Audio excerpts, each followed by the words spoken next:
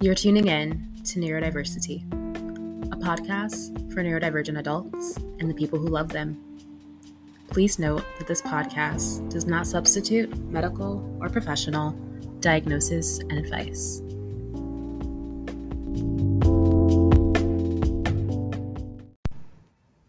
What's up, lovers and friends? Welcome back to the show. I don't really have much of a kind of intro, catch up, social justice-y thing to say today. I guess other than wash your fucking hands. Just please wash your hands. Like at bare minimum. Like there's just shit going around. Like just now is not a good time to be nasty. Okay? Wash your hands. I'm not gonna preach on mask or anything, but use masks at your own discretion. Put that PPE on. Just be safe. Be thoughtful. It's scary outside, y'all. It's fucking scary outside. All right. So just like jumping into the topic, I really want to talk about self-diagnoses and just kind of my stance on it and why. And so part of that explanation of why we're really going to go into my experience of seeking diagnosis as an adult over the last year. So I think I talked about this maybe in the intro episode. I am formally diagnosed with ADHD. I've also been diagnosed with anxiety, and I am self-diagnosed as autistic, right? So let's get into that. So self-diagnosis just means you diagnosed yourself, essentially. Easy peasy, lemon squeezy. And, a formal diagnosis, you would go to a mental health professional who has those qualifications to do that work. All right. Much easier said than done. So there's like this major, internet trend, social media trend of therapists and mental health professionals, making TikToks, making reels about ADHD, about autism, things like that.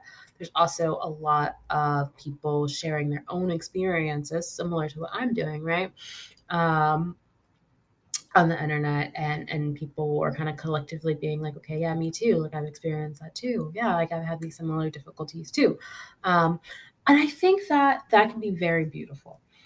So like most things, I typically don't have very like hard stances, or at least I can see like multiple perspectives of those things. So with that, like I feel that having this information accessible to help advocate for yourself, to help put your life into context, to even maybe be aware of something that was never on your radar. Like autism was never something that was on my radar until a little over a year ago.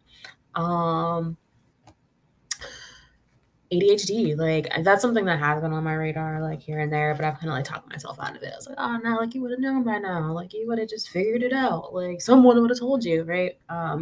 That's not always true. But yeah, so those things really haven't been on my radar, but since learning about them, I've been able to very much contextualize my life experiences and make more sense of them, like release shame, and really start to have more compassion and even flexibility in how I approach my day-to-day life, how I approach my difficulties and deficits, and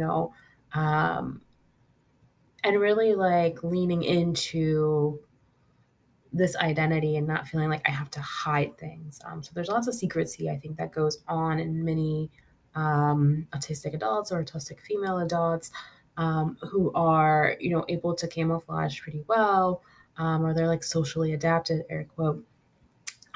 There's a lot of that work going on internally to keep up that facade to the best of our ability, and it's very exhausting, right? And so I actually lost my train of thought. But yeah, so there's like, we can do this. So we can compensate, and with that compensation, I think sometimes there's not even awareness, or oftentimes there might not even be awareness of, oh, like this is autism, or this is ADHD, or this is Tourette's, or this is dyspraxia, or like whatever. Because like, first of all, half of us haven't even heard of some of those things, or many of us haven't heard of some of those things.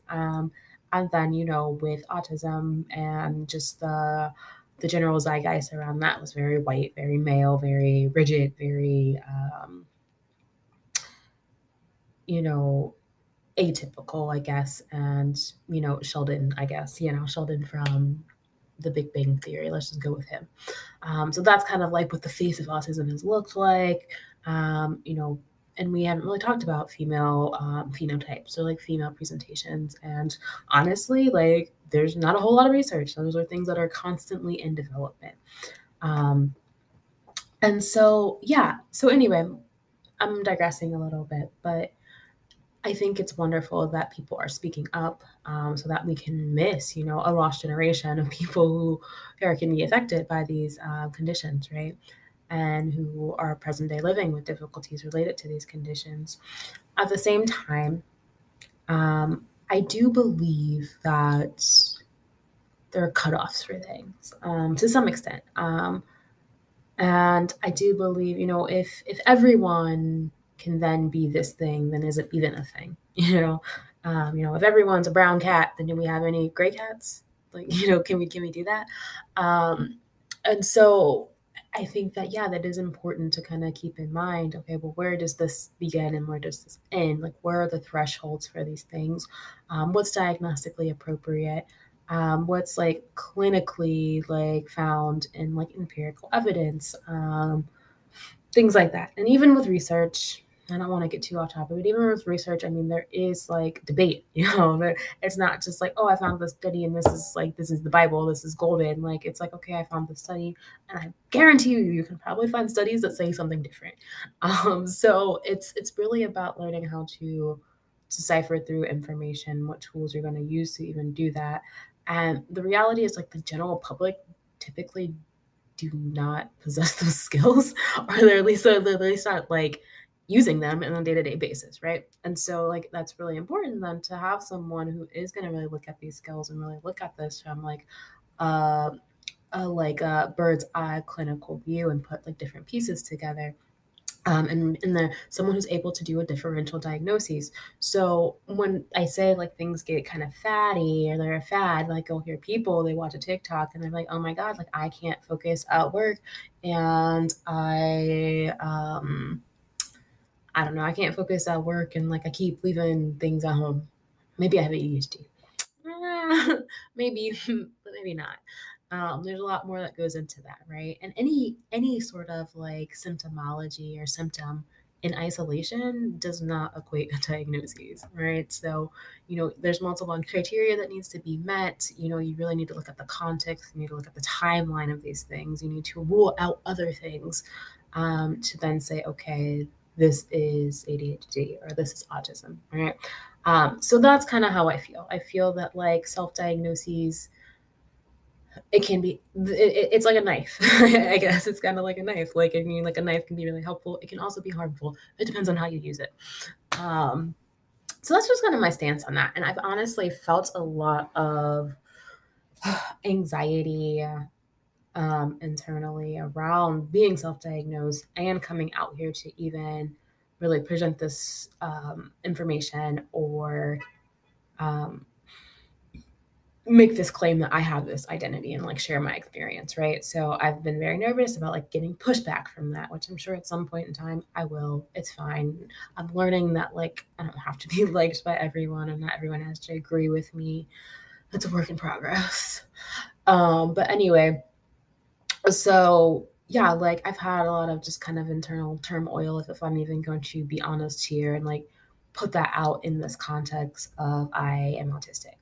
And so, I've obviously decided to put out the podcast as here it is, you're listening to it.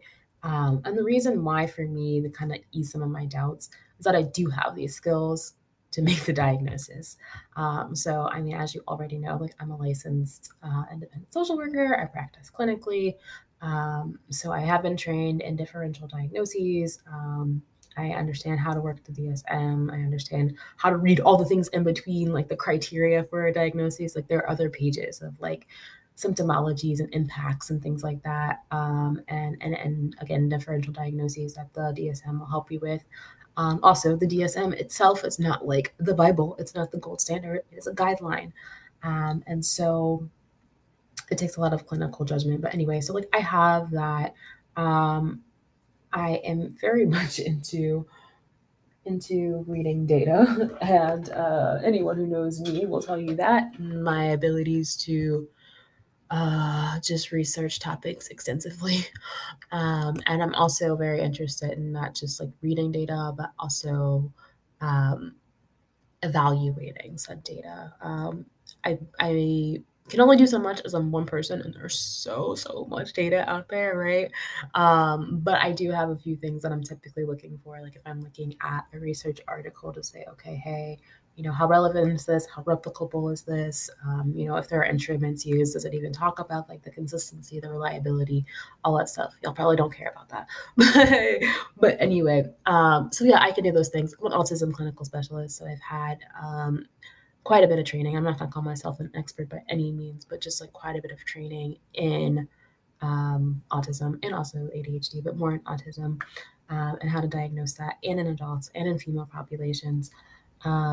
I'm also a trauma specialist, so I can also kind of like tease out trauma and help to like see where that's at. And like teasing it out, that's a total different episode, but I have some research questions and things around even that kind of that perception. Um, but yeah, so I have those skills. I also just kind of like in my own practice and my own work, when I really early on, as I started to look up this stuff and started to understand it, I started to see these things in my clients. And they were typically like clients that I had been working with for a while. We were just having a really difficult time of like integrating things or really like making progress, and kind of often like maybe felt at an impasse. I feel like, and even kind of, I'm very much like a feedback kind of person. So I need to know like how you feel about this. Like I just can't assume, like I don't know all the time, like if this is helpful or if it's not helpful. So like I'm typically like, or frequently, I mean, like, asking for feedback from my clients about, our conversations or our interventions and things like that. And so, some of them, yeah, we did kind of feel like we had an impasse where we weren't really like necessarily improving day-to-day functioning or like impacts in life, but also this space was so helpful just to kind of like have support, and kind of like that empathic listening in and of itself, or active listening, can be a therapeutic tool. So that's kind of where we were at. And so like a number of those clients I referred out to get diagnosed, and they were diagnosed.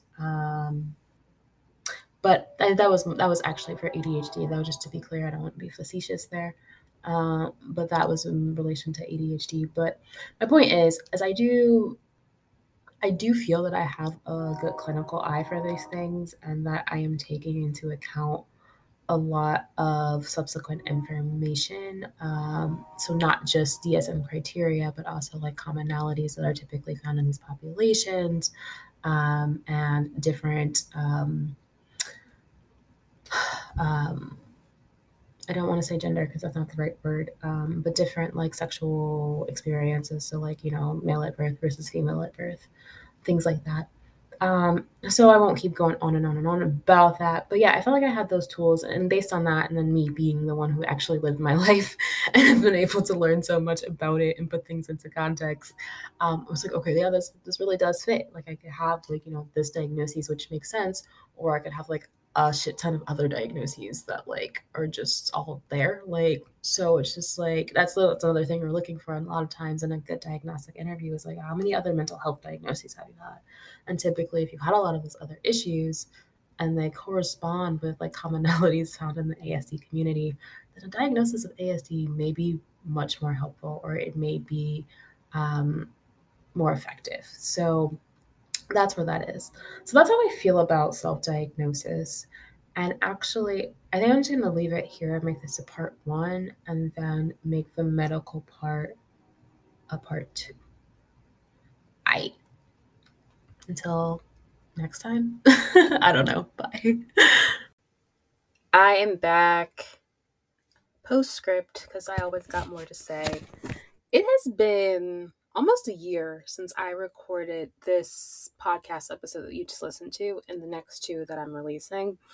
Yeah, more on that later. But I had to re-listened to the work before I actually launched it into the world.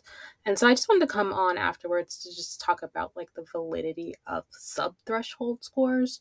And so what that means is just like if you don't meet the specific criteria in different domains to be diagnosed with, let's say, autism, then you may still have different traits or experiences that are related to autism without being able to have an autistic diagnosis. And this is true of like pretty much most conditions, like especially like in the mental health world. Like you can have like subclinical depression, like you can have other types of subclinical issues. And so it's still important and it still impacts your life, even if you don't get a diagnosis. So just keep in mind that like diagnoses first and foremost serve insurance companies, so that they can justify paying or not paying for said services that someone requests. Within the mental health community, like diagnoses can be helpful to kind of see like patterns and like methodized ways for treatment. At the same time, like from what I've experienced, many great clinicians that I know, excuse me, many great clinicians that I know, they're very eclectic and they can pull from different models and use different things with their clients. Um, so anyway, not to make this too long, but I just want to say that yeah, if you have autistic traits or ADHD traits or other neurodivergent traits and correlating traits, but you don't meet that diagnostic threshold, it still impacts your life. And so people with subclinical traits can still have a higher depression, anxiety, social anxiety, OCD, than like others who don't have those subclinical traits or they have lower subclinical traits. So it still impacts your life. In fact, some people are calling it, they call it BAP. It's the broad autism phenotype.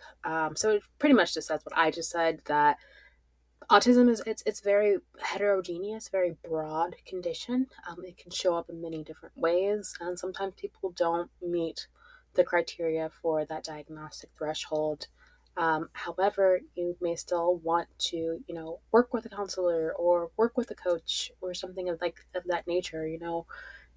Check out that health condition that may be comorbid to autism, because even though you have subclinical traits, you may still have a higher likelihood to experience that physical condition. So yeah, I just wanted to make sure that I put that out there. I didn't want to leave anyone out or minimize people's experiences. Yeah, I don't know. I try to go by the phrase, if you know better, you do better. So there you go. All right. Talk to you later.